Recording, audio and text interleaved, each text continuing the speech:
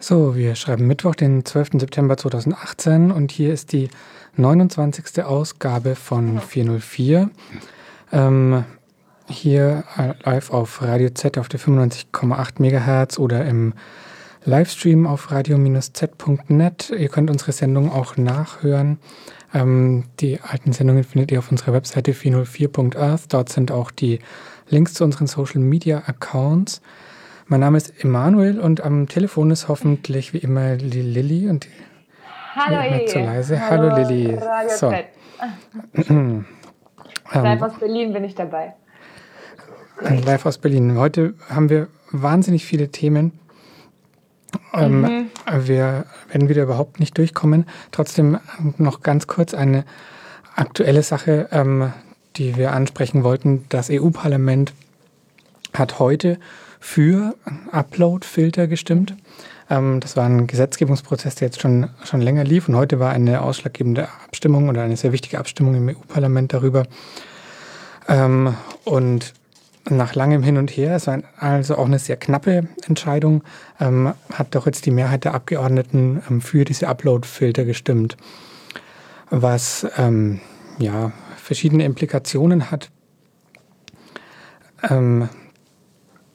Es bedeutet zum Beispiel, es bedeutet, dass alle Plattformen, alle Webseiten, die User-Generated Content haben, das heißt, wo Benutzer selbst Inhalte hochladen können, wie zum Beispiel eben natürlich die großen wie Facebook, aber es sind auch durchaus andere Webseiten betroffen, überall, wo sich quasi Dritte, die nicht die Seitenbetreiber selber sind, einloggen können und Inhalt hochladen müssen, werden mit diesem Gesetz gezwungen sein, die hochgeladenen Inhalte automatisch zu filtern.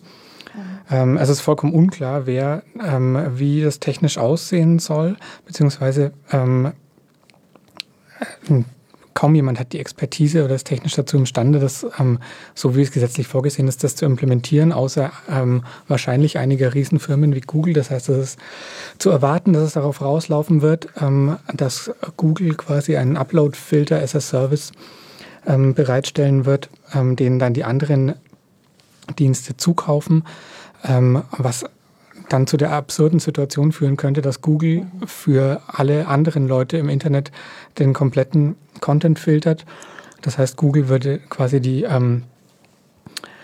Zensurinstanz für das komplette Internet spielen, auch für die eigene Konkurrenz, und wäre damit auch dafür zuständig, nationale Gesetzgebung durchzusetzen als Privatfirma. Das ist alles relativ wirr und es wird auch zum Beispiel dazu führen, also viele Rechteinhaber, Musiker sagen auch, ich möchte überhaupt nicht, dass mein Content geblockt wird, wenn Benutzer das hochladen. Ich möchte, dass dafür bezahlt wird. Ich möchte nicht meine Werke aus dem Internet aussperren. Ich möchte nur angemessene Tantiemen dafür bekommen. Naja, das so in aller Eile nochmal der Abriss zu den Upload-Filtern. Lilly, hast du noch was? Aber weil du sagst knapp, bei mir steht 438 zu 226 Stimmen. Also mit breite Mehrheit. Ah, okay, echt? Ah, seltsam, dann habe ich mich da irgendwie verlesen gerade. Ich habe es auch noch gerade. Oder vielleicht habe ich mich, ja, ich frage mich jetzt auch. Aber, ja. Ja, crazy, hätte ich auch nicht gedacht. Deswegen wundert es mich auch, dass hier so mit breiter Mehrheit steht. Und wann der in Kraft treten soll, noch vor der EU-Wahl, also noch in den nächsten 10 Monaten, oder? Stimmt, das hieß es auch. Habe ich auch gerade gelesen. Das verstehe ich auch gar nicht. Keine Ahnung. Das ist vollkommen offen. Ja. Also ich bin sehr gespannt, was da passiert. Das ist auch, naja, wir werden sehen. Kommen wir zu was anderem, weil wir haben so viele andere Themen offen. Ja. Möchtest du anfangen? Wie du willst. Kannst auch du. Wie du meinst. Okay, dann schiebe ich jetzt noch was ganz Kleines vorne rein, weil ich gedacht habe, da wir letztes Mal über die Wanderkarten-Apps geredet haben, will ich jetzt auch mal eine Review dazu abliefern. Also ich war dann mit Komoot in den Alpen wandern, also K-O-M-O-O-T heißt die App. Und das hat, die Navigation hat ziemlich gut funktioniert. Also das war echt auch total irre. Das war so, dass man sich gedacht hat, ach krass, genau so muss die Zukunft sein. Ne? Also Zukunft wirklich, oder die Gegenwart. Bist halt, hochalpin irgendwo unterwegs und das Gerät navigiert einen einfach metergenau. Ich war eigentlich nie im Unklaren, wo ich abbiegen muss. Jede Weggabelung, alles war vollkommen klar und so. Also es ist natürlich auch, es verhindert einen natürlich auch daran, zufällig mal woanders zu landen und so. Ne? Das ist ja auch immer so diese Geschichte. Aber jedenfalls, also es hat super funktioniert. Was ein bisschen doof war, dass ich nur die Hälfte meiner Routen, also wir hatten quasi eine 6-Tagestour gemacht und ich hatte nur die ersten 3 oder 4 Tourabschnitte. Ich musste jeden Tag einzeln speichern und die ersten paar Tourabschnitte auch als Offline-Speichern markiert. Und das heißt, die Tourabschnitte, die ich nicht offline gespeichert hatte, auf die hatte ich dann keinen Zugriff mehr, weil ich oben in den Bergen dann auch kein Internet mehr hatte. Also da gab es, wenn man Glück hatte, mal so ein bisschen Mobilfunknetz, dass mal so eine SMS ankam, aber mit Internet, das konnte man vergessen und das fand ich schade. Also verstehe ich nicht ganz, warum man nicht entweder gleich alle Touren grundsätzlich für den Offline-Einsatz abspeichert, weil so viele Daten können das jetzt auch wieder nicht sein, die da auf dem Gerät abgelegt werden müssen, denke ich mir. Oder zumindest den Button dafür wesentlich größer macht, weil das Feature doch einigermaßen versteckt ist. Also so versteckt, dass ich es eben echt nicht gemerkt habe, dass die Hälfte meiner Touren nicht offline verfügbar waren. Und man kann eben offline auch nicht umplanen in der App. Man braucht Internet, um eine neue Tour zu planen. Und dann, wie seid ihr denn da rausgekommen? Die Karte funktioniert trotzdem. Und die Position funktioniert trotzdem auch. Das heißt, es war trotzdem noch wie, wenn man eine Karte hat, die einem schon die Position anzeigt. Also trotzdem immer noch besser als mit einer normalen Karte, würde ich jetzt sagen. Ja. Aber halt eben ohne Navigation, also ohne, dass die App dir gesagt hat, du musst jetzt da und da lang, sondern man musste dann eben selber gucken. Es war ein bisschen umständlicher, aber hat genauso gut funktioniert, zumal wir sowieso noch Karten aus Papier auch dabei hatten und dann der Abgleich. Eigentlich, das war optimal, so weil irgendwie doch der Vorteil von so einer Karte aus Papier ist, dass sie eben immer den gleichen Zoom-Level hat. Und wenn du dir gemerkt hast, wo auf dieser Karte du heute sein willst und wie es da ungefähr aussieht, dann findest du immer diesen Punkt wieder und musst nicht so, wie ist das jetzt gerade rotiert und reingezoomt und wo bin ich jetzt gerade überhaupt? So, also die Kombi aus beidem, wenn man dann auf beides gucken konnte, das war eigentlich so optimal. Wenn man die Route nicht gespeichert hatte, ja. Und die sozialen Features der App habe ich weitgehend ignoriert, was ganz gut ging. Von daher so weitestgehend würde ich sagen, recht empfehlenswert. Naja. Schön. Komoot. Das war die Ergänzung dazu. Und jetzt bist aber du dran mit einem... Jetzt bin ich dran mit einem etwas längeren Ding. Thema zur Blockchain. Das wird überhaupt heute noch unser großes Meta-Ding, ne? It's all about the Blockchain. Ja, ich weiß nicht, wie weit wir da mitkommen oder wie weit wir es schaffen. Und ich war mir jetzt auch vor der Sendung die ganze Zeit nicht darüber klar, wie weit vorne ich anfangen soll, Dinge zu erklären. Vor allem, da ich ja von der Kunst herkomme. Ja. Aber ich hätte trotzdem Lust, ganz kurz ein bisschen auszuholen, weil es auch schön ist. Ja, klar. Genau. Und zwar wollte ich anfangen zu erklären, was die Distributed Gallery ist, wie sie aufgetaucht ist und was sie tut. Und das würde ich machen anhand von einem Artikel auf ArtGnome, der ist erschienen am 6. Januar 2018. Der Autor ist Jason Bailey. Ich kann dir den Link dann auch schicken. Der Artikel heißt Untangling the Richard Prince Blockchain Scam. Und ja, das ist jetzt ein bisschen wie letztes Mal bei Lil Michaela. Ich muss jetzt so hier in diese Geschichte reingehen. Okay. Und wenn du was nicht verstehst, dann frag mich. Ich hoffe, ich lasse nichts aus. Okay. Und genau. Was mussten du wissen? Vielleicht klären wir vorab noch, wer Richard Prince ist. Ja. Richard Prince ist ein Künstler und der, du kennst ihn jetzt nicht, ne? Sonst Nö. Wahrscheinlich. Genau, okay, dann passt schon. Genau. Ein Künstler und der arbeitet oder bedient sich meistens der Appropriation Art. Weißt du, was Appropriation Art ist? Nö. Das ist, also man sagt im Deutschen auch manchmal Appropriationskunst. Das ist eine... Also Aneignung irgendwie. Genau, Aneignung. Eine zeitgenössische Kunstform, gehört zur Konzeptkunst. Und was ich schön finde, die Liste der Strategien in der Appropriation Art nach Wikipedia.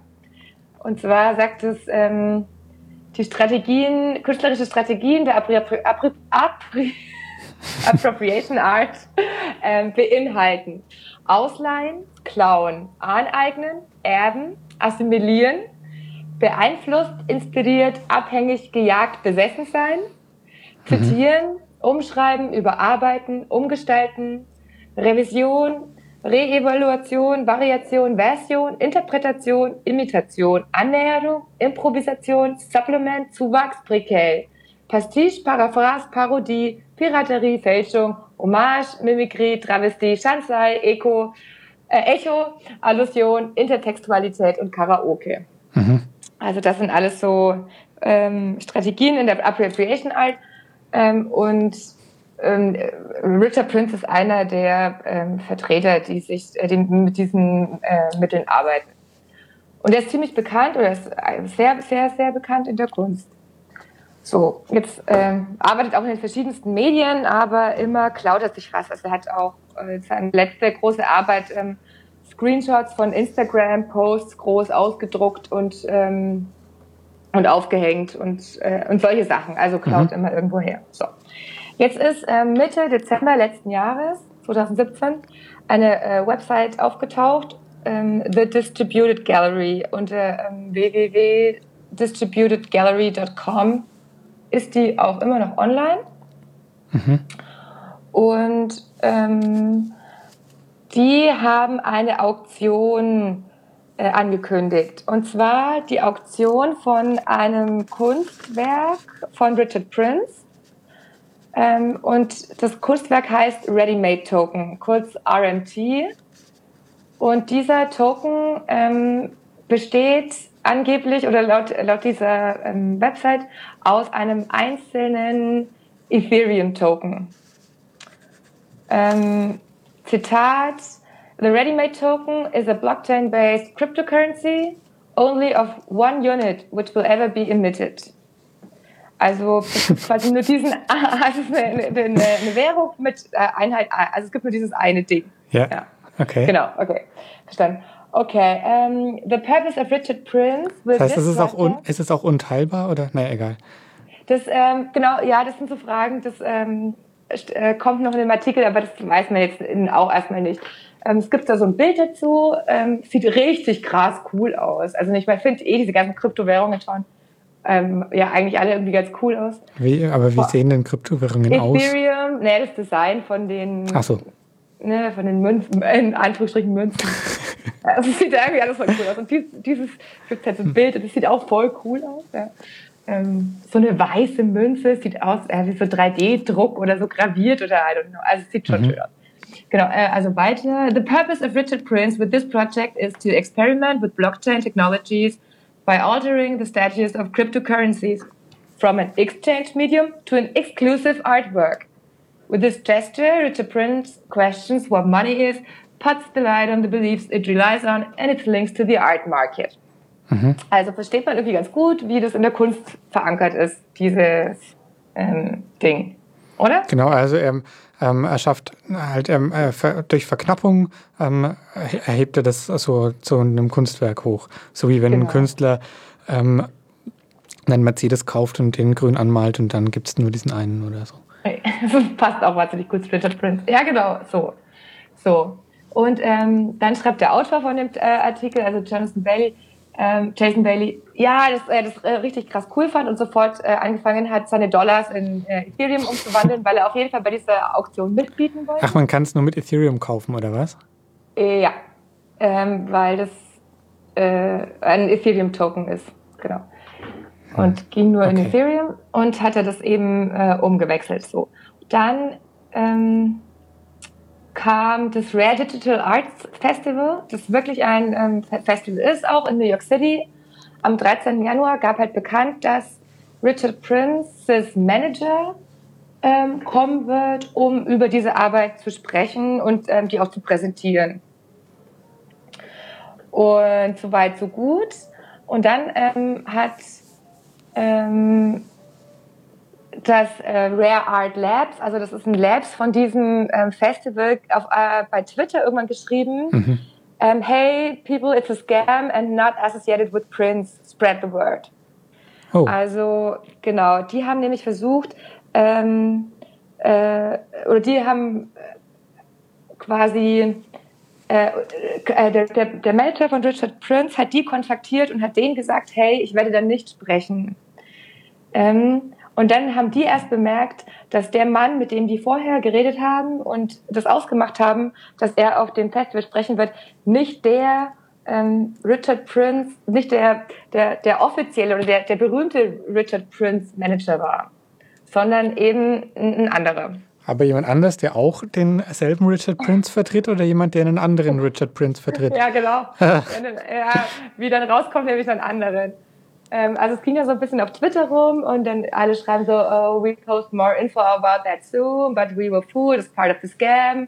Also dieses Festival entschuldigt sich und sagt, wir können nichts dafür, wir hatten keine Ahnung. So. Okay. Richard Prince himself, from his own Twitter-Account, schreibt dann am gleichen Tag noch, ein paar Stunden später, I have no idea what a blockchain is. That's why I have one, or not. I'm not sure. Maybe I do and I don't realize it. Anyway, I still don't know what it is. So macht halt auf seine Art und Weise klar, dass er überhaupt keine Ahnung hat, worum es hier eigentlich geht. Ja. Genau. Und was witzig ist, Richard Prince Twitter-Account heißt @RichardPrince4, also @RichardPrince4. So, ist mir schon das erste Mal aufgefallen, als ich den Artikel gelesen habe. Das wird später noch lustiger. Also von dem Account, von dem das Dementi kam jetzt quasi, der heißt genau, so. Das Dementi. Und das ist auch sein Account. Also das ist wirklich sein richtiger. Das ist der berühmte Künstler Richard Prince ist es. Und der sagt, ich habe keine Ahnung, was Blockchain ist. So, und dann checken diese Rare Art Labs, also von diesem Kunstfestival, schreiben dann, hey, was ist hier eigentlich los? Danke, dass du es klarstellst. Und die sind dann halt raus in die Öffentlichkeit und haben gesagt, hey, das ist, es geht hier, also the official Richard Prince confirms quasi, das ist nicht von ihm und kein Mensch weiß, was das für eine Arbeit ist und wo die herkommt. Und dann hat der Jason Bailey, der Autor von dem Artikel, fand natürlich dann erst richtig cool und hat gesagt, was ist denn hier eigentlich los? Und hat dann eben nachgegoogelt und geguckt, wie die Geschichte hier zustande kam. Und er fand raus, diese DistributedGallery.com gehört einem Mann namens Olivier Sarruy, ich weiß nicht genau. Und die hat er am 11. Dezember 2017 gekauft. Und die Geschichte mit den Ready-Made-Token kam am 18. Dezember 2017, also nur eine Woche später. Es war klar, die haben das schon von langer Hand geplant. Und dann Google. Aber dass die Seite extra dafür war, dachte ich, war eh klar, oder nicht? Genau. Diese Galerie gab es hat keiner so richtig gecheckt, aber die Galerie gab es auch extra nur für diese Auktion und für diesen Scam, quasi für diesen Kunstscam. Aber jetzt habe ich vorhin nochmal geguckt, da ist jetzt noch eine andere Arbeit auf der Seite. Aber ich habe es mir noch nicht so richtig angeguckt, was es ist. Aber da ist dann noch eine. Genau, aber dieser Olivier Sarruy, der das betreibt, ist auch auf Twitter und überall, also man findet den dann auch und der sein akademisches Profil ist wie folgt, beschreibt sich selbst so: My research aims to analyze the economic, organizational, social and political recompositions that the hegemony of the web norm exerts. Digital technologies thus constitute the place from which to think, in my works, the changes of the contemporary world. Also er ist sich schon völlig bewusst in dem, was er da tut. Und es war eben auch so angelegt. Und er ist, also so wie er rüberkommt, ist irgendwie ziemlich cool und auch ziemlich klug. Und genau, die Auktion über den Token läuft, soweit ich weiß, immer noch. Also die gibt es trotzdem? Die gibt's und die der Jason Bailey, der Autor, hat dann auch den Olivier Sarruy kontaktiert und er sagt, dass eben die die Auktion über diesen Token läuft und auch immer laufen wird, weil das Blockchain-based ist und er das jetzt gar nicht aufhalten kann. Was ich aber auch nicht so richtig verstanden habe, wie es technisch Nee, aber eine funktioniert. Auktion muss doch ein Ablaufdatum haben, damit irgendwann feststeht, wer was gekauft hat. Oder wird es einfach nie zum Kauf kommen, wird die nie enden? Das habe ich nie verstanden. Also Zitat, the nature of the blockchain is such that there's no way to completely stop the auction. It has a life of its own now. Okay, das kapiere ich nicht ganz, aber also was ich jetzt mitgenommen habe, das Ganze befindet sich in Ethereum oder was? Und auf Ethereum kann man ja auch irgendwelche Anwendungen starten und das ist einfach, diese ganze Auktion ist irgendwie so eine Art, was weiß ich, Ethereum-App oder Smart Contract-Geschichte oder was auch immer oder wie. Und die ist jetzt da verteilt in diesem Ethereum-Netzwerk und er hat nur so eine begrenzte Kontrolle darüber oder was? Ja, also ich muss sagen, dass ich die technische Seite der Sache auch nicht so gut verstanden habe. Aber was eben interessant ist und was später jetzt in diesem Interview zwischen den beiden noch rauskommt, ist, dass Olivier Saruy halt vor allem, klar, er war an dem Markt interessiert und an Geld und was ist an dem Wert von Kunst, also und vor allem an dem Wert von Kunst im Zusammenhang mit dem Namen des Künstlers.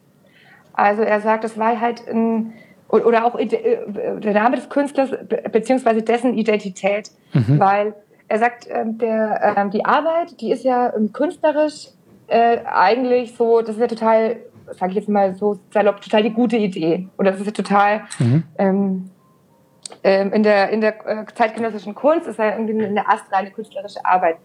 Ja. Aber die Leute nur oder besonders deswegen so interessiert hat, weil eben Richard Prince einer ist, der sowieso in der Appropriation Art irgendwie arbeitet. Und es passt irgendwie total gut hin, ihm diese Arbeit zuzuschreiben. Ja. Wie halt Marcel Duchamp vor 100 Jahren mit diesen Urinalen, der hat irgendwie die Appropriation Art erfunden, der hat da damals dieses Klo einfach ausgestellt in New York und gesagt, das ist jetzt Kunst. Und jetzt kommt so ein Richard Prince und sagt so, hey, ich habe hier so einen Ethereum-Token and that is art. So. Und es passt total gut.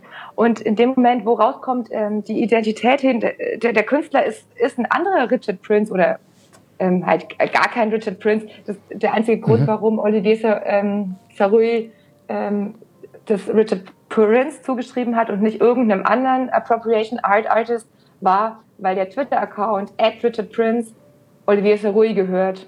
Ja. Die hatten den, die haben den schon irgendwann vor 10 Jahren einfach Ach, die haben den ohne Zusatz quasi. Also nicht einfach den Richard Prince 4, sondern den richtigen nur etwas.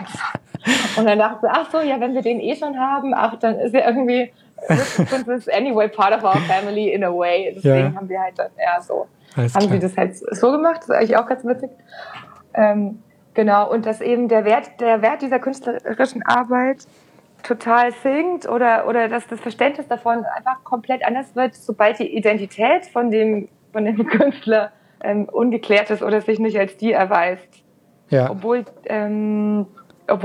ja eigentlich es nicht darum geht, wer hat es gemalt oder ist es wirklich der Pinselstrich von Richard Prince oder whatever, sondern es ist ja eigentlich egal. Und gerade dadurch, dass es ja eine Appropriation Art ist, macht es ja auch so total Sinn. Ja. Irgendwie, also ja, das fand ich irgendwie schon ziemlich interessant und auch irgendwie ziemlich witzig. Ja, das ist echt interessant. Und hat man das dann gemerkt? Interessiert sich jetzt noch jemand für das eigentliche Kunstwerk? Ja, genau. Warum komme ich jetzt mit der Story daher? Ja, es ist so, dass Simon Denny, über den haben wir, glaube ich, auch schon mal irgendwann kurz gesprochen, der war nämlich mal kurz in der Akademie, der arbeitet ja auch mit so Internetphänomenen in seiner künstlerischen Praxis. Der hat im Schinkel-Pavillon hier in Berlin eine Ausstellung kuratiert, da war am Freitag die Vernissage und da hat da ist die Distributed Gallery Teil davon, beziehungsweise es steht so wörtlich, Proof of Work ist der Titel der Ausstellung und dann curated by Simon Denny und dann in Dialogue with und dann kommen einige Namen und unter anderem Distributed Gallery und die auch gleich als erstes. Aha. Genau. Das fand ich ziemlich cool. Mit dabei bei dieser Ausstellung, die ich leider nicht gesehen habe, aber ich werde sie mir noch anschauen. Die läuft auch noch bis Mitte Dezember.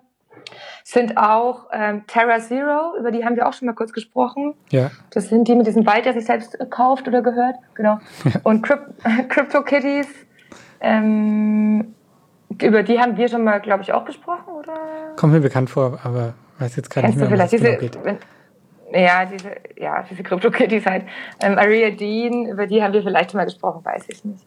Ja, und so weiter. Genau, es ist, glaube ich, eine ziemlich interessante Ausstellung, die sich nämlich nur mit der Blockchain beschäftigt, aber im allerweitesten Sinne. Also jetzt eben diese Arbeit von Distributed Gallery, die macht ja total Sinn, aber da sind auch Maler dabei, also das ist so ein ganz freier Zugang an die Blockchain oder was auch immer das dann bedeutet, auch eben über die Malerei. Oder Marc Lombardi, der ist ja schon gestorben, der ist auch Künstler, der da vertreten ist. Der hat immer so große Infografiken gezeichnet. Und der hat ganz wahnsinnig viele Bücher in seinem Leben gelesen und hat sich aber nur dafür interessiert, wer mit wem verbandelt ist. Also welcher Geldgeber mit welchem Al-Qaida, mit welchem Manager, mit welchem Politiker, mit welchem so.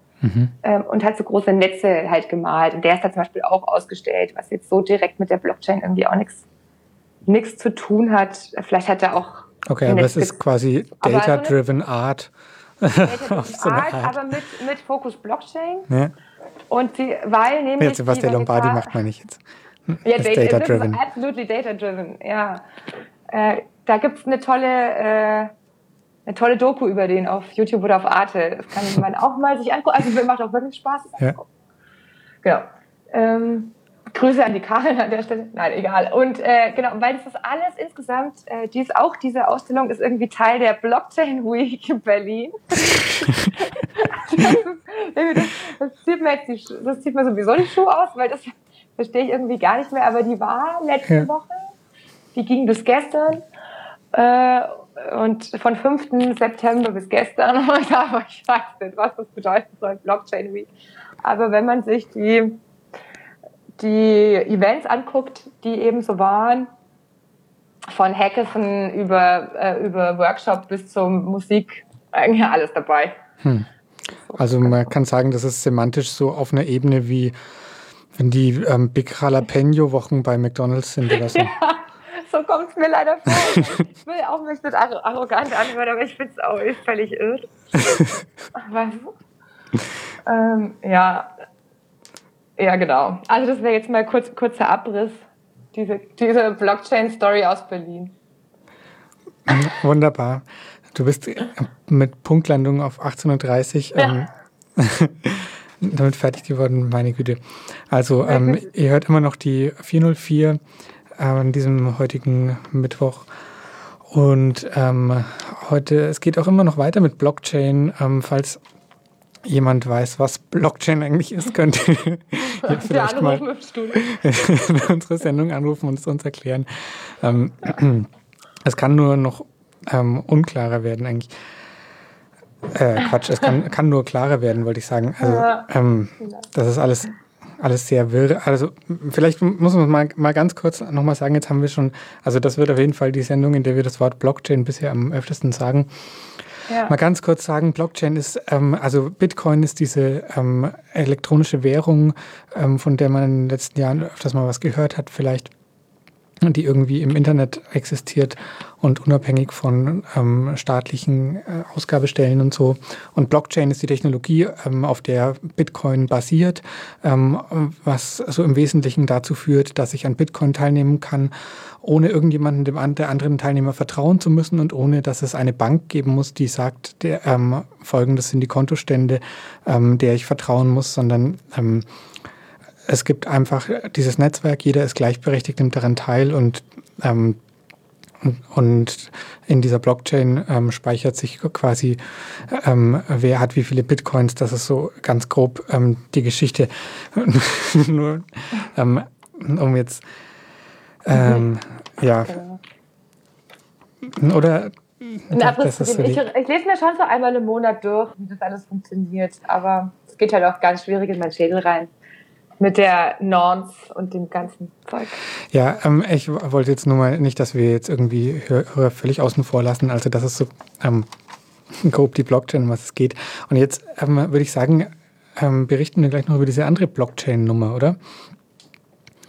Also wir hatten noch etliche Themen auf dem Zettel, aber irgendwie habe ich das eine jetzt heute noch mal recherchiert, weil ich es dann doch so spannend fand und würde es jetzt irgendwie gerne noch mal vorziehen, glaube ich. Du hast mich irgendwann vorletzte Woche in Facebook unter so einem Video verlinkt mit dem Titel Is this a new wave of colonialism or can blockchain save Puerto Rico?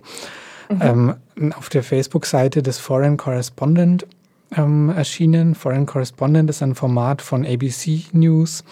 Also ABC, das amerikanische TV-Netzwerk, also TV-Senderfamilie. Und in diesem, ja irgendwie muss ich noch rausfinden, wie man einen Link auf diesen Facebook-Post aus Facebook herausbekommt. Das geht sicher wieder irgendwie, aber na gut, also jedenfalls, also ist schon mal irgendwie ein schräger Titel, finde ich, also handelt es sich um eine neue Welle des Kolonialismus oder kann die Blockchain Puerto Rico retten? Also warum? Naja, ich erzähle es mal von Anfang an. Kurz. Es geht um Brock Pierce. Brock Pierce ist witzigerweise, habe ich nachgeguckt, ist so ein Ex-Kinderstar, der hat früher als er klein war, in so Disney-Filmen mitgespielt. The Mighty Ducks hat er mitgespielt und Mighty Ducks 2 und Mr. President Jr. Naja, und ist heute ein Unternehmer, ein US-amerikanischer Unternehmer. Und dieser Brock Pierce möchte ein tropisches Silicon Valley gründen in Puerto Rico. Vielleicht mal kurz zu Puerto Rico, dass wir hier auf dem selben Stand sind. Puerto Rico ist eine Karibikinsel, die schon seit Jahrhunderten immer Kolonie war. Also die wurde im 16. Jahrhundert von den Spaniern erobert und war dann spanische Kolonie ganz lange. Und dann 1898 von USA besetzt. Und die USA haben dann irgendwie in den 1950ern dann dort demokratische Wahlen, also man hat irgendwie dafür gesorgt, dass da demokratische Wahlen abgehalten wurden und seit 1952 hat Puerto Rico eine demokratisch gewählte eigene Regierung, ist aber immer noch Außengebiet der USA mit einem nicht endgültig klaren oder nicht unumstrittenen politischen Status, wo immer mal wieder so ein bisschen gerangelt wird. Also es ist kein US-Bundesstaat, aber es untersteht doch irgendwie dem Präsidenten der USA. Die Bürger von Puerto Rico dürfen aber den Präsidenten nicht wählen, außer natürlich, sie haben noch einen Zweitwohnsitz, einen ständigen in den USA auch. Puerto Rico benutzt den US-Dollar als Währung. Und also auch in dem Video sagt jemand nicht ganz zu Unrecht, dass Puerto Rico heute halt eine Kolonie der USA ist. Im Prinzip, also es ist vielleicht ein bisschen böse formuliert, die US-Regierung wird es vielleicht anders formulieren, aber kann man schon so sagen. Also ist Puerto Rico, ja. Und Puerto Rico ist eine bekannte Steueroase. Also große US-Firmen haben teilweise ihre Produktion dort, gerade Pharmakonzerne offenbar gerne. Warum jetzt ausgerechnet die Pharma, weiß ich nicht. Die dort die Produkte, die sie dann im US-Markt und teilweise auch auf der ganzen Welt verkaufen, dort produzieren. Gleichzeitig gibt es in Puerto Rico kaum Gewerkschaften, das heißt, die Arbeitnehmer sind kaum organisiert. Das heißt, man kann wahrscheinlich im Zweifelsfall Löhne niedrig halten, Leuten unter schlechteren Bedingungen arbeiten lassen, als man das vielleicht in den USA könnte. Und dann gibt es noch alle möglichen anderen Steuermäßigungen. Zum Beispiel, wer heute nach Puerto Rico jetzt neu nach Puerto Rico zahlt, muss bis 2035 keine Kapitalertragssteuer zahlen. Das heißt, das ist besonders interessant natürlich für so Finanzfuzis, sage ich jetzt mal salopp, also Leute halt, die irgendwie mit Spekulation ihr Geld verdienen an der Börse oder anderen Sachen. Das Video sagt auch im Untertitel, the tax rate for US mainland companies is only 4%. Das konnte ich nicht ganz nachvollziehen. Also ich habe auch danach das noch versucht zu recherchieren, was damit genau gemeint ist, also welche Steuer da jetzt gemeint ist. Und ich habe irgendwie nichts gefunden, wo es genau um diesen Steuersatz von 4% geht. Auf jeden Fall ist es für Unternehmen, kann das relativ günstig sein und für Leute, die halt gerne irgendwie Geld so ein bisschen dem Fiskus der Vereinigten Staaten entziehen wollen, ist es relativ attraktiv, wohl nach Puerto Rico zu gehen. Andererseits wurde Puerto Rico letztes Jahr von dem Hurricane Maria heimgesucht und es wurde dort relativ viel zerstört.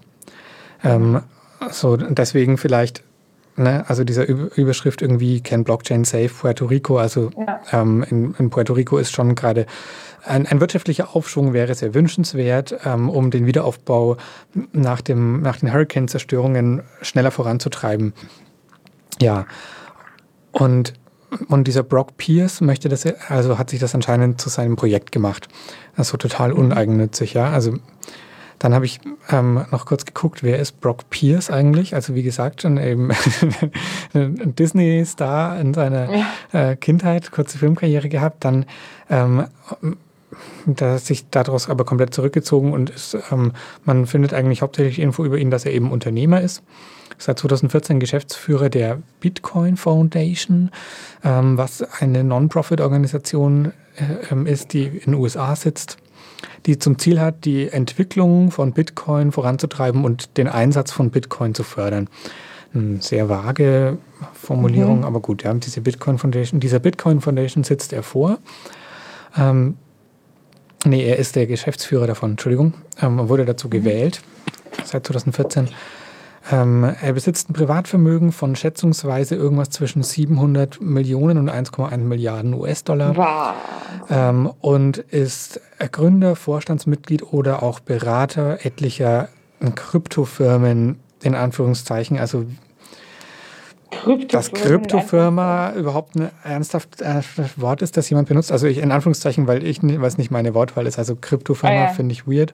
Aber genau, es geht eben, Krypto ist ja seltsamerweise in den letzten Monaten und Jahren hat sich zu einem Synonym für eben Blockchain-basierte Währungen oder Systeme entwickelt, weil die eben auch als Kryptowährungen bekannt sind. Das liegt daran, dass eben bestimmte kryptografische Verfahren das ermöglichen, diese ganze Blockchain-Technologie. Also ja, in meinem Dafürhalten stand Krypto bisher immer für Kryptographie, also Verschlüsselung, beziehungsweise eben noch andere verwandte mathematische Verfahren. Okay, jetzt ist Krypto auf einmal das Buzzword für Blockchain und Blockchain-basierte Währungen geworden, wie auch immer. Und Brock Pierce selbst lebt auch in San Juan, der Hauptstadt von Puerto Rico. Also er ist da auf jeden Fall anscheinend seit einer Weile selber schon hingezogen und er will jetzt eben andere Investoren, vor allem aus den USA, nach Puerto Rico holen, die dann dort irgendwelche Blockchain-Unternehmen, was auch immer, gründen sollen, was auch immer das sein soll. Ja, das kann ich mir auch nicht so richtig vorstellen. Was macht man denn für ein Unternehmen mit Blockchain? Aber wie auch immer. Weil er aber auch so ein guter, lieber Kerl ist, ich will mich nicht so zynisch anhören, ich versuche es neutral zu berichten, aber ja, also er möchte auch die Bürger mit einbeziehen. Deswegen hat er wohl auch mindestens ein Community-Event gemacht, wo er versucht, sich mit Bürgern vor Ort in Puerto Rico zu treffen und mit denen darüber zu diskutieren, was er denkt, wie man den wirtschaftlichen Aufschwung eben mit seinen Ideen in Puerto Rico erreichen könnte. Und er möchte da mit der Bevölkerung, der möchte die einbeziehen und mit denen auch darüber sprechen. Und er möchte nicht zuletzt auch einheimischen Zugang zu Bildung erleichtern, dass sie lernen können, mit Technik für sich zu nutzen und eben speziell auch diese Blockchain-Technologie sich zunutze zu machen. Deswegen ist auch der Großteil von diesem Video, das Foreign Correspondent, ist ein Video ist ein Beitrag über so ein Community-Event, wo puerto-ricanische Bürger vor Ort sind. Genau. Und eigentlich werden hauptsächlich Szenen gezeigt, wo diese Bürger relativ aufgebracht sind. Also Brock Pierce selber ist auch zu sehen. Pierce irgendwie sieht nicht mehr so aus wie auf seinen Pressefotos von vor ein paar Jahren, sondern er hat so ein leichtes Bärtchen, hat so einen Hut auf, so ein bisschen so einen leichten, so eine Mischung aus so einem Cowboy-Hippie, Indiana Jones-Look irgendwie so ein bisschen. Ja, also früher war er wohl mal eher so glatt rasiert im Anzug unterwegs. Jetzt ist er so ein bisschen coolerer Typ geworden. Und versucht er und seine Leute irgendwie, seine Fans vielleicht oder die halt auch an dieser ganzen Geschichte zu teilnehmen, versuchen quasi die Leute davon zu überzeugen, also die Bürger von Puerto Rico davon zu überzeugen, dass es eine coole Sache für sie ist. Und die Bürger haben aber eigentlich so mäßig Bock drauf. Also man sieht, es ist nicht so ganz klar, das ist ein sehr kurzer Beitrag, man sieht dann auch so Szenen, wo Leute halt anscheinend in einem Workshop sitzen oder sowas. Da sitzen so alle mit Laptops und kriegen da was beigebracht und so. Die scheinen da, also sicher interessiert sich da auch der ein oder andere dafür. Aber bei diesem Diskussionsevent, da waren die Leute schon sehr kritisch. Ja, also eine Bürgerin wirft ihnen eben da auch vor, also so grob paraphrasiert, also bevor es diese niedrigen Steuern gab und das alles hier so einfach für euch war, quasi Geld zu verdienen, habt ihr euch überhaupt nicht für Puerto Rico interessiert. Und ihr interessiert euch auch nicht wirklich für uns Bürger von Puerto Rico. Ihr sprecht nicht mal Spanisch, ja, also das Event ist auch auf Englisch. Und ihr habt nicht mal für notwendig gehalten, einen Übersetzer zu eurem englischsprachigen Event zu bestellen. So, ja, also fühlen sich da so ein bisschen schon eher verarscht oder irgendwie übergangen. Und was ich dann irgendwie auch noch ganz, ganz bezeichnend fand, ist so ein Typ, der da versucht irgendwie, der scheint so eine Art Moderator zu sein oder sowas, und der versucht irgendwie noch so eine gute Stimmung zu schaffen und so irgendwie so ein positives, einen positiven Vibe irgendwie den Leuten zu geben und galoppiert sich aber total selber und sagt irgendwie so, all of these people have such good intentions and you're gonna be a part of it, whether you like it or not. und die Bürgerin, die gerade vor ihm steht, sagt so, yeah, exactly, whether we like it or not and we don't like it. Ja, so, also man merkt so, sie versuchen es irgendwie auf eine coole Art zu sagen, aber eigentlich wollen sie es den Leuten auch einfach irgendwie so drüber stülpen und andrehen. Und genau, und eigentlich ist es ihnen so auch vielleicht auch doch so ein bisschen wurscht, ob die Leute wirklich Bock drauf haben oder nicht. Ja. Ja, also am Schluss sieht man auch noch mal Pierce selber in dem Video, wie er so ungefähr so sagt, so ja, seid selber schuld, ihr seid doch dankbar, dass wir zu euch kommen. So ungefähr sagt er so, London would love us there, New York would love us there. Und I go where I can make a difference. Also ungefähr so, ne? Seid doch froh, dass wir zu euch gekommen sind. Die großen Börsenstandorte der angelsächsischen Welt, die würden ja uns lieber bei sich haben, aber wir kommen zu euch, weil wir so großherzig sind. Ja, und darauf antwortet auch, oder zumindest ist es so geschnitten, eine weitere Bürgerin, It's not that we don't want you here, we want you here on our terms, just like any other country. Ja, und das ist irgendwie schon, scheint so ein bisschen der Knackpunkt zu sein, ne? Dass sie sagen, ja, bitte, natürlich kommt zu uns, aber kommt nicht einfach mit allen euren Vorstellungen und sagt uns, wie wir es machen, sondern wir sagen euch, wie ihr bei uns Business machen könnt, in welchem Rahmen, und wir wollen das festlegen, was gemacht wird, was nicht, und wir wollen ordentlich von Anfang an mit einbezogen werden. Total fair. Eigentlich eine total faire Forderung, ja, finde ich auch. Ja, und keine Ahnung, also möglicherweise ist auch das Video vom Foreign Correspondent so ein bisschen tendenziös in die Richtung, dass es schon einem eher so das Gefühl mitgibt, also diese Blockchain-Investoren, die da kommen, denen sind die Leute schon so ein bisschen wurscht. Und die Leute werden hier wieder übergangen und werden jetzt wieder, naja, ich habe nicht allzu viel sonstige Berichterstattung dazu gefunden. Die ganze Sache scheint erst seit relativ kurzem so anzulaufen. Also deswegen habe ich auch das Gefühl, man wird möglicherweise noch mal gucken müssen, was da so passiert oder was da draus so wird. Ich habe überhaupt keine Ahnung, wie organisationsmäßig, was die Bürger von Puerto Rico und BürgerInnen dafür Mittel haben und was die genau für welchen politischen Weg die möglicherweise gehen können, um sich da zu wehren, wie sie sich organisieren können oder vielleicht schon organisiert haben oder sowas und wie das alles, wie da so die Chancen für die verschiedenen Leute stehen. Aber ich bin schon relativ gespannt, was da noch passiert. Ich sage jetzt einfach mal, falls es Neuigkeiten gibt, berichten wir dann nochmal drüber. Ja, ich weiß diese auch Story. Ich hoffe, wir vergessen es nicht wieder. Ja. Ja, und ich finde es insgesamt halt so krass. Also das ist jetzt, Entschuldigung, vielleicht ein bisschen vorurteilsbehaftet auch, aber ich habe das Gefühl, dass die Leute in den Videos wie so Tech-Hippies rüberkommen, die glauben so, sie haben jetzt das Allheilmittel gefunden, so und sie kommen auch ziemlich arrogant rüber, finde ich, und wollen irgendwie jedem so, alle Leute so mitnehmen in ihren Blockchain-Kult.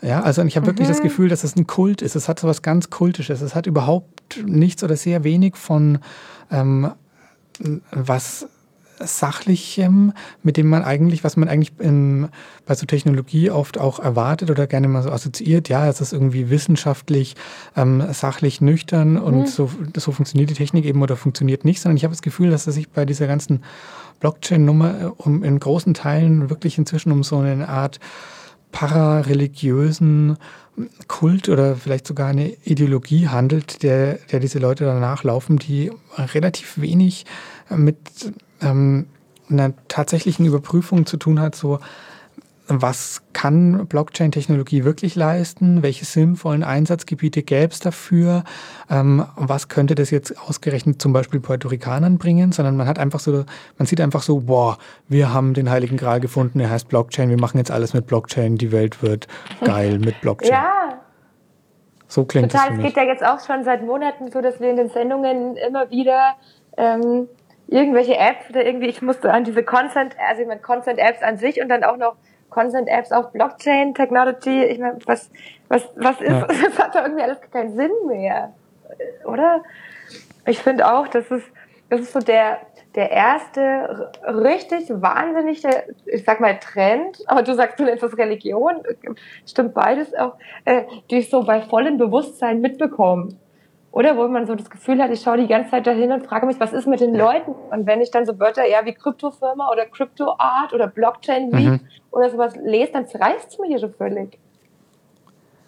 Ja, und ich finde halt auch das Auftreten der Leute in diesem Video, das passt da sehr gut dazu irgendwie. Also das ist ja leider irgendwie auch was sehr Oberflächliches, wo man sehr vorsichtig damit sein muss. Aber ich finde trotzdem, das würde ich mich dazu hinreißen lassen, das so zu formulieren. Also ich habe in meine Notizen reingeschrieben, dass ich es für einen Kult halte. Ich habe mir auch dazu notiert, dass ich nochmal eine Definition von Kult nachschlagen sollte. Das habe ich dann dummerweise sein gelassen. Aber das war irgendwie das beste Wort, das mir dafür eingefallen ist. Das hört sich so für mein Gefühl so. Es passt auch, dass wir so salopp drüber sprechen, weil weil es sprachlich ja auch so ein Boost ist. Dadurch, dass man in Anführungsstrichen schwer verstehen kann, was Blockchain und was Krypto, also eigentlich ist es nämlich nicht schwer zu verstehen, man muss einfach nur sich oft genug durchlesen. Also ich finde, es ist überhaupt nicht schwer zu verstehen, sondern es ist nur schwierig zu behalten. Aber die Leute, dadurch, dass es halt nicht so eingängig ist und man immer wieder sich kurz konzentrieren müsste, um genau zu wissen, was eigentlich los ist, macht es für, weiß nicht, Leute, die damit hantieren, die damit Geld machen wollen oder Geld machen wollen, es ist halt auch einfach, das den anderen Leuten um die Ohren zu hauen, weil es klingt halt erstmal cool und ich habe erstmal das Gefühl, ich weiß viel zu wenig, ich kenne mich so schlecht aus und man ist irgendwie gleich mal irgendwie weiter unten als jemand, der das Wort so in den Raum wirft, weil der hat ja scheinbar total viel Ahnung. Ohne dass also man kann es selber schlecht überprüfen, dessen Wissen, weil... Und gleichzeitig denkt man, das ist ja gerade der neue Hype-Ding, ich darf es nicht verpassen irgendwie, wir müssen da auch mitmachen. nicht, dass wir irgendwann abgehängt sind oder sowas. Also ich habe das Gefühl, gerade in der Finanzindustrie kann man sowas ganz gut sehen, dass da Leute gerne mal bei irgendeinem Hype, also ich meine, was spricht mehr dafür, dass es einfach nur noch Hype ist, als dass ich vor 2 Wochen in Villach im Globo Plaza Hotel übernachtet habe und da war ohne Scheiß ein Banner für eine Blockchain-Konferenz, die dort an dem Tag oder an dem Vortag stattgefunden hat. Also im letzten Eck von Österreich treffen sich die Sparkassenvorstände und diskutieren über Blockchain oder was wir dafür halten. Also jetzt mal so fies unterstellt. Ja. Ich sage ja nicht auch, dass es mit Sicherheit tolle Möglichkeiten in der Zukunft bietet, aber was gerade passiert, ist irgendwie die totale Verarsche, also meiner Meinung nach. Und wenn ich mir so vorstelle, dass ein Versicherungsvertreter bei uns an der Haustür klingelt und meine Oma, die ist ja jetzt schon tot, aber weißt du, und der verkauft ihr irgendwas und sie denkt sich, ach Gott, der Mann von der Allianz, der kennt sich aus, der hätte sich auch jeden Scheiß verkaufen lassen. Und so funktioniert es doch gerade auch. Dass man bei Bitcoin ist man schon wieder ein bisschen skeptischer, da ist einem das jetzt schon klar, dass es nicht so einfach geht. Ja. Aber wenn du Blockchain jemanden um die Ohren haust, dann das geht noch. So. Das stimmt, ja. Also Bitcoin ist ja auch schon jetzt seit Jahren irgendwie mehr oder weniger stabil, also zumindest als Technologie stabil und jetzt seit 1-2 Jahren auch, kann man sagen, größtenteils preisstabil oder hat sich da irgendwie so eingependelt.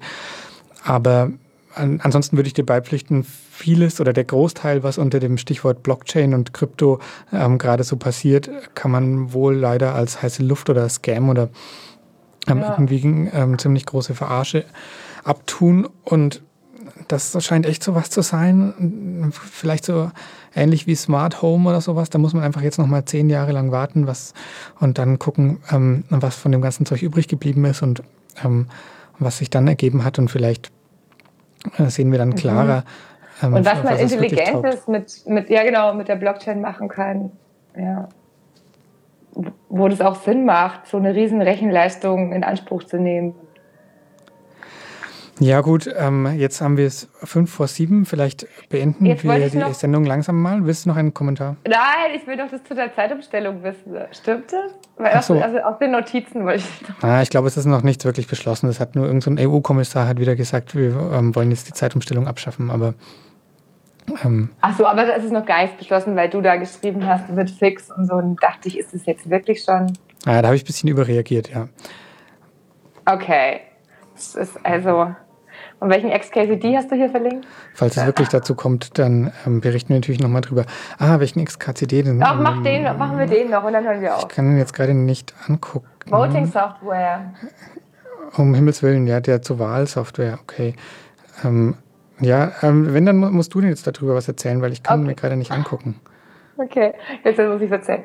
Okay, die Bildüberschrift ist Asking Aircraft Designers about Airplane Safety. Und dann sagt die Frau, die interviewt wird, also die Aircraft Designerin, nothing is ever foolproof, but modern airlines are incredibly resilient. Flying is the safest way to travel. Dann nächstes Bild, Überschrift, Asking Building Engineers about Elevator Safety. Dann wieder der interviewt wird. Elevators are protected by multiple tried and tested fall-safe mechanisms. They're nearly incapable of falling. Dann asking software engineers about computerized voting. Dann die Programmiererin, that's terrifying. Dann die Reporterin, wait, really? Don't trust voting software and don't listen to anyone who tells you it's safe. Why? I don't quite know about how to put this, but our entire field is bad at what we do, and if you rely on us, everyone will die. They say they'd fix it with something called blockchain. Whatever they sold you, don't touch it. Bury it in the desert. Wear gloves. So. Okay, ja gut, jetzt weiß ich auch wieder, warum ich den XKCD verlinkt habe, nämlich einfach weil der mit reinpasst wegen der Blockchain. Ja, zum einen, weil es wegen der Blockchain mit reinpasst und zum anderen, weil es auch so eine ähnliche Aussage wie hier auch schon oft gemacht haben, alle Software ist total gruselig und verlasst euch bloß auf nichts mit Software und auch Blockchain wird nicht die Lösung dafür sein. Ja, passt schön. Okay. Passt schön, gut. Jetzt lass uns wirklich zum Ende www.xkcd.com kommen. Ja. Die 2030. Ja. Kann ich da klicken? Nee. Was macht ihr denn im Studio? Okay. Ich will nur noch schnell einen Abschiedssong reinmachen, damit wir hier schön übergeben können. Liebe Hörerinnen und Hörer, das war die 29.404. Ihr könnt die Sendung nachhören unter www.404.earth. Ihr könnt uns bei Twitter oder Facebook-Page folgen. Ihr könnt uns privat Briefe senden oder uns zuspammen. Freut mich, dass ihr dabei wart. Im Studio war Emanuel Tannert und ich bin die Lilly aus Berlin. Und jetzt spielt der noch einen Song für euch, glaube ich. Ja, danke für die Abmoderation, Lilly. Und was es mit diesem Song auf sich hat, dazu erzähle ich dann vielleicht in der nächsten Folge was. Auf Wiedersehen. Ach nein, warte, ich wollte noch sagen, die nächste Folge, nämlich die ist am Mittwoch, den 10. Oktober um 18 Uhr, wieder hier auf Radio Z 95,8 MHz. Natürlich. Das sende ich dann aus Prag. Das wird toll. Aha, aus Prag. Okay, also bis dann. Okay. Tschüss. Bis dann.